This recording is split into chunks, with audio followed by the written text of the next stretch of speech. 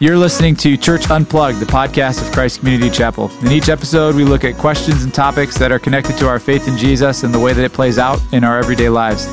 In this podcast, we're going to meet a new staff member named Steve Hyatt, who has joined us recently to be the director of Orchard NEO, which is our church planting initiative. We're really excited to have Steve on board. Also really excited for you to have the opportunity to get to know him a little bit through this podcast. Welcome in to Church Unplugged. All right, welcome into Church Unplugged. I'm Jimmy Cozy, part of the leadership team here at CCC. I've got with me today Zach Weirach, another member of our leadership team, and then Steve Hyatt, who has just started on staff with us as the director of Orchard NEO, which is our church planting initiative. Now, you know, as a church, we have a goal that by 2050, we would plant 60 churches in neighborhoods all around Northeast Ohio. And Steve's come on staff to help lead that part of our mission. We're really excited to have him. We're going to use a podcast today to just kind of get to know him a little bit, hear his story, how the Lord has led in his life and gotten him to this point. So first, welcome, Steve. Maybe a good starting point would be, yeah, you're welcome. You know, I'm just here to welcome people. That's what I do at the beginning of the podcast. Thanks. Maybe the first starting point would be maybe walk us through kind of how you came to faith in Jesus, and then from there, your journey of ending up in ministry and even here at CCC. So yeah, I was born at the same hospital as Steph Curry and LeBron James, Akron City Hospital, and my parents were living on the east side of Akron, so over by Wingfoot Church. Were Steph and LeBron there? Yeah, maybe they need to stop by.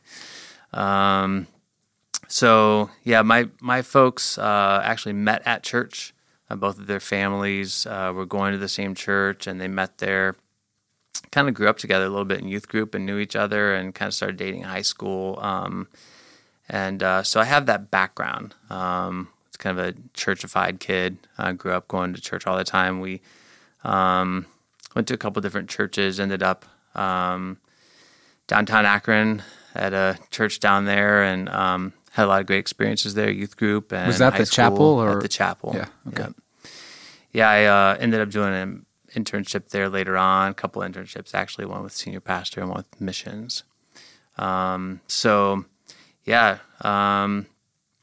Greenwald shared the gospel, and I was like 4, and at the time I just remember hearing about how bad hell was, and I didn't want to go there. And so it was very much kind of a fear-based decision where I prayed and, asked Jesus to come into my life and repented. I'm sorry for my sin. I don't know how much sin you have as a 4-year-old. I probably colored on the walls. So growing up, probably around 7th grade, I went to Camp Carl, actually. And the pastor was sharing about being on the fence. So he's talking from Revelation, and kind of, you're not hot or cold, you're just sort of in the middle. And so I knew that was me, that even though I was saying that I was following Jesus, it was still kind of, the Steve Hyatt show, trying to be funny with friends at school or do whatever I wanted to do. It was my own lordship. And so I was very convicted, and actually just felt like that was a turning point for me. So when I got into high school, I started getting more and more involved in youth group, and so we were doing trips and discipleship and going on, Sunday morning, Sunday night, and was able to go to Chicago and do a couple trips where we did like vacation Bible school, did one trip to Ukraine actually for like a 10-day stint instead of going on, my spring break or whatever. That's what we did. So early on, God kind of started putting that in my heart as far as ministry goes. And actually, by the time I got to my senior year of high school, I kind of knew that I wanted to be involved somehow. Like I wasn't really thinking per se like actual ministry, but I was thinking, okay, I just want everything to be God. So I chose to go to Wheaton College. They had the 3 major things I was looking for. I wanted to play football, and I wanted to go to a Christian school because I had gone to public school my whole life, and I wanted to dive into the Bible a little bit, and good academics. And so I wanted to be challenged that way, which I was. I didn't know what I was doing my freshman year. Didn't have a computer, and I had to borrow people's computers and didn't know how to study or read or anything. I was terrible. So when you went to college at Wheaton, are you going with ministry as an outcome in mind, or what'd you major in? How'd you start? Right. I actually started as pre-law. Okay. I was kind of thinking like being a lawyer, and by the end of my freshman year, I declared a Bible major. I had felt kind of all year long God was kind of putting that on my heart and taking Bible classes. I was like, wow, this is really pretty cool, and I'd love to be involved in that. So got involved in like FCA. We would go downtown Chicago, Lawndale, the community center, and volunteer down there with kids. And by the end of my sophomore year, I had added on educational ministries major, so I double majored in Bible theology and educational ministries. And basically, you met your wife at Wheaton too, right? Yeah. So during that sophomore year, I met Alyssa. She was transferring from another school, and so story behind that. I knew that there were going to be transfer students, and there might be some new girls, and they had pizza. So when you're in college, that's stopping when you get to the bad part. High motivation, yeah. So she did not remember me. I remembered meeting her. We ended up, because I had chosen that major, she was also in the same major. So we ended up in a lot of classes together, got to be good friends. We were friends for 2 years before we started dating senior year, and got married the following year.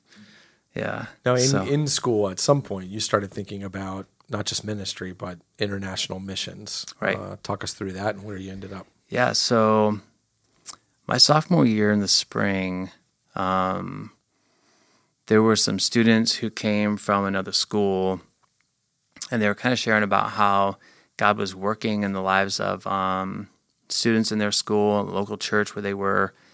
They just kind of ended up, after they talked, kind of giving some open mics and said, hey, if anybody wants to just do some confession and get right with God about some stuff, we just want to open that up, and like open mic confession. Open mic confession. And basically, the first confessions they were like, I didn't read my Bible this morning. I probably read my Bible too much today. Yeah, right. Yeah, And I was like, oh man, this is going to go south. And then eventually there were some people who started sharing some real stuff. And by the end of the evening, we had started at like 7:30. It was student-led ministry. It was worship time, and they would usually have a speaker come. It was 1:30 in the morning, and they kind of said, hey, guys, the line was out the door, like on both sides of the mic, like all the way down the aisle of this chapel, And they're like, maybe we should just come back tomorrow night instead of like having everybody go, can we do that? And everybody's like, yeah, let's go do that. So everybody went to bed, come back next evening. That was like 4 nights in a row. Students from Moody had heard about it. There were like 30 students from Moody who drove up. There were basically just, people were just getting right. I think sometimes like when you have that like Christian environment, it's hard to get stuff off your chest and be real with people. So it was really encouraging. So during that time, I had sort of been heavy burdened. I would go to go with a friend to their church to visit. Guy was talking about missions. I go to another church and I go back to my own church. It was Mission Sunday. And it was sort of like God was telling me this like all year long, And finally, like the last night, they actually had to move venues to like a bigger church across the street. That night, it was sort of like, well, what are we going to do about this? Okay, we made all these confessions. What are we going to do with this? And so people kind of got up and said, hey, I was confessing before about not being in touch with my dad for 10 years. I called him. He's coming out to see me. We're going to make things right, And so people were taking action steps. And I had felt like God was convicting me of that. So I basically just said, yeah, I'm in. So, do with me what you want. I'm all in ministry. I'll even go to China. So it was a turning point for me. And that's really where the second major came out of that. because like, okay, well, now what do? I have to study intercultural stuff. I don't know anything. So, yeah, God was good. Those next 2 years were awesome. I had awesome professors and learned a lot. And some people had suggested that I do like a master's degree to get the languages and to really know the Bible before I go on the mission field. Okay, so that's what I did. I went to Trinity International University, Trinity Evangelical Divinity School, and that was a great experience. So right at the end of my first year there, Alyssa and I got married, and then we actually transferred up to Chicago. So I was taking Trinity classes here in town. It was at the chapel at the time. And went up to Chicago, finished the MDiv up there, got involved with the church up there, did youth group. And yeah, God just grew us in a lot of different ways to be able to like just be in ministry and be around people who were ahead of us, who could mentor us and show us, ways that we could be involved. And yeah, it was a great time. Loved Chicago. And moved back here, and we basically at that time ended up deciding on Pioneers, which was a mission agency that we went with, and their focus was church planting among unreached people groups, and doing that in teams, so that people weren't all by themselves out on the field. And so we were raising support for about a year and a half, taking some classes, getting ready, and ended up going to China by 2003 is when we moved. And you were in China for how long? We were in China about 7 years. And what did the church planting work look like in China? So we did language and culture study for 2 years at a school on the East Coast. The teams that we were involved with made that priority. So we made sure that we knew the language so that we could speak heart language in order to share the gospel in a culturally relevant way. And so during that second year, we actually started doing, we would kind of glob on to whatever, party somebody had, inviting friends over, meeting people, sharing as we could, sharing with our teachers, many of whom actually came to faith. So even starting like some discipleship kind of relationships that way. That second year, we were kind of doing like survey trips because God had kind of put on our hearts to reach out to Muslims and share the gospel with them. We didn't know at the time how many Muslims there were in China when we first started thinking about where to go. And so China wasn't even on our radar screen because who knew that there were 30 million Muslims in China, right? There's more Muslims in China than Iraq has people. So when we found out that, and we found out that there really wasn't a whole lot of work being done among them, that's what really kind of drew us in. So we landed on Muslim ministry in China, 2 years on the East Coast in a city called Tianjin. It's probably the biggest city you've never heard of. There's 11 million people, like more than Ohio, And we started doing survey trips, trying to find places to go. And we ended up in what's called an autonomous region in China. It's minority where they have special holidays off, for Ramadan and different things. So they recognize this as an official minority religion, and so they have special parameters for that. Yes, and then we were there for 5 years. We started a team. Came back in 2010-ish? 2010, okay. Yeah. And then when did you, some of you guys listening to this might know Steve from his past job, which was teaching at CVCA. And so when did you start doing that? What did you teach while you were there? Yeah, so the first 2 years that we came back, I taught at Jackson High School and middle school. I taught Mandarin Chinese, got licensed, and then went to CVCA and I taught Bible, and I taught middle school Latin for a number of years, and then I started the Chinese program at CVCA. So that was my second year at CVCA, and I've been there for the past 10 years.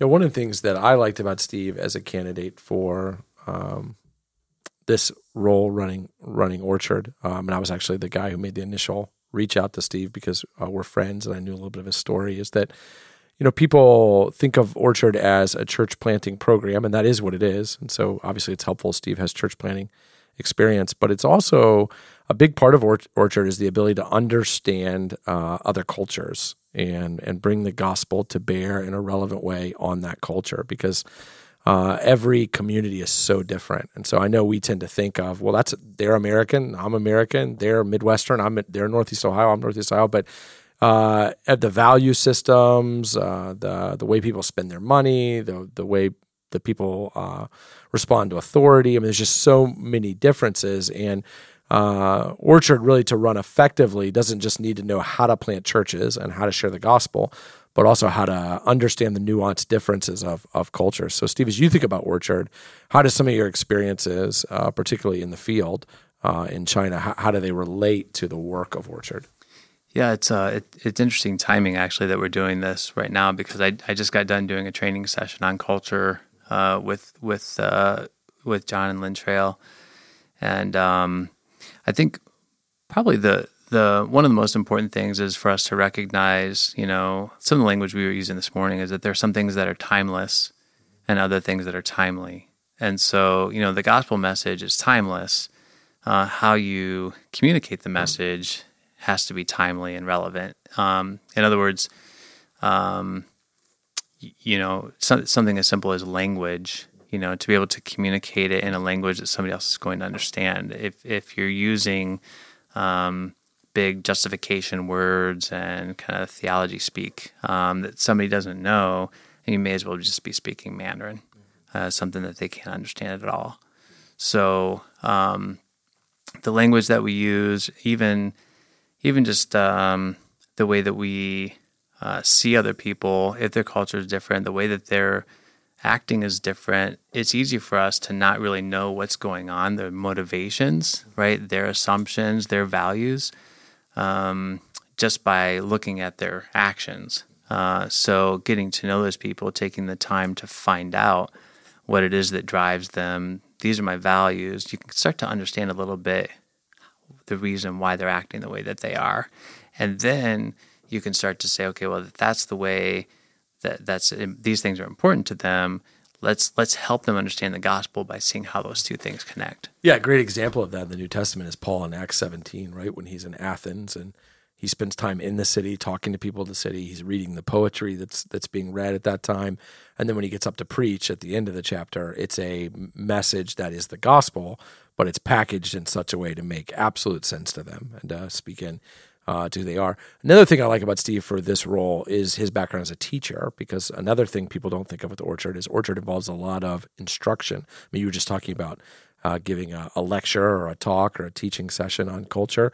So I wonder if you talk about just what you're looking to bring to the planters with a guy who has, a decade of teaching experience and kind of almost even thinking about part of your job as teaching these guys how to plant churches, how to be missionaries, how to be pastors. Yeah, one of the things that I really would like to focus on with them is giving them sort of a lens to see through, a way to see their context, to see with understanding where people are coming from, so that even though they may know the Bible in and out, to be able to know how to communicate that clearly. So when you look at Jesus, to use another example, when you look at the chapters of John 3, 4, and 5 in a row, Jesus interacts with three different people. Yeah, Nicodemus, the woman at the well. Yeah. Right, and the centurion. So he's sharing who he is with them in different ways. And so beginning to understand, okay, this is sort of the predicament or the problem in a particular community, the need, and being able to see how the gospel addresses those needs. So really just trying to help them have maybe 20,000-foot perspective on, okay, this is what's going on in this community, and then being able to dive down in deep and to apply those principles into their own particular context so that people know that they're loved in real tangible ways, that God and the kingdom is an imminent thing. It's actually with us. It's among us. It's not something that's just far off and, God's up in the clouds somewhere, kind of removed from our lives. But he shows us who he is and his love in tangible ways through his body, the church. Mm-hmm. Now, the move to run Orchard was a tremendous kind of change for you professionally, for your family. It's a different rhythm. It's June right now. You're working. You're not at home. That's right. Having family time the way you would if you were a teacher. Yeah. Right. I should say, just in case you're wondering, we love our brothers and sisters at CVCA, and we were in active conversation with them about our desire to bring Steve on board. They love you. We love you. We love them. They love us. So everybody cooperated very nicely. But I just wonder, as you think about making the move to running Orchard, kind of talk us through what was it about it that interested you, that grabbed your attention? What are you excited about in the role and in the future? And yeah, gosh, we have a giant map in the office, and it has pins in it that are different colors depending on basically almost like a needs assessment, right, in terms of the gospel. And so one of the things I love is that the kingdom is doesn't have boundaries or borders in terms of our background or where we come from. The kingdom is also something that's going to make tangible changes in a community. So when all the way back from 2,000 years ago, when the church first started, they were doing things that people just looked at like they were crazy. So there were people from different socioeconomic backgrounds meeting together. There was reconciliation, and so that's the kind of thing that I'm hoping for. I'm hoping that Northeast Ohio can be transformed into places where, people are drawn in to something where they can find Christ, and where they can meet him in real ways, and that communities are transformed by that. That the gospel, it doesn't just kind of stay in idea land, but it actually can be something that's tangible, where we are helping.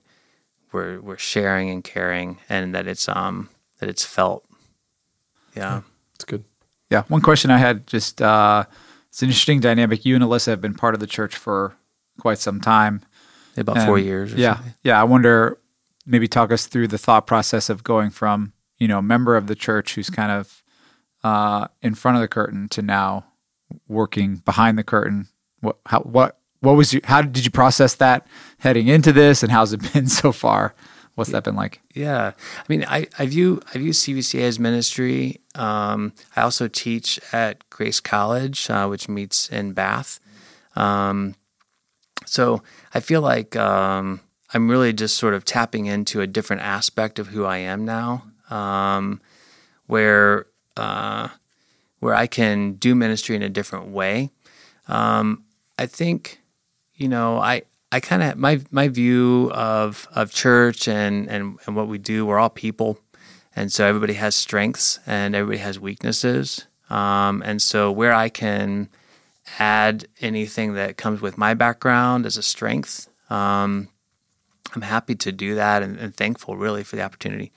And just kind of that working.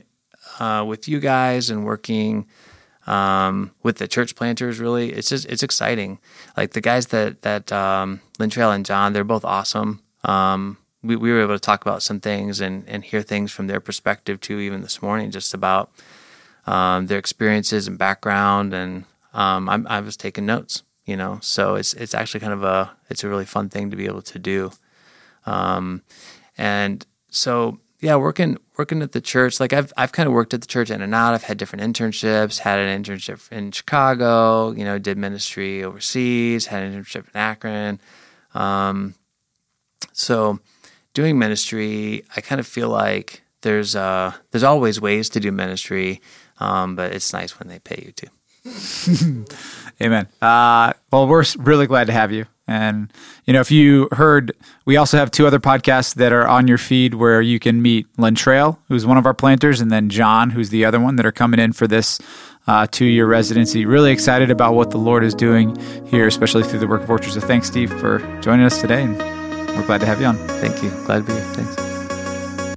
You've been listening to Church Unplugged, the podcast of Christ Community Chapel. In each episode, we're going to look at topics and questions that are related to our faith in Jesus and to the way that it plays out in everyday life. We want your feedback. We want your suggestions. If you've got ideas or questions that you'd like to hear answered on the show, you can email us at churchunplugged@ccchapel.com. We would love to hear from you. Thanks for listening.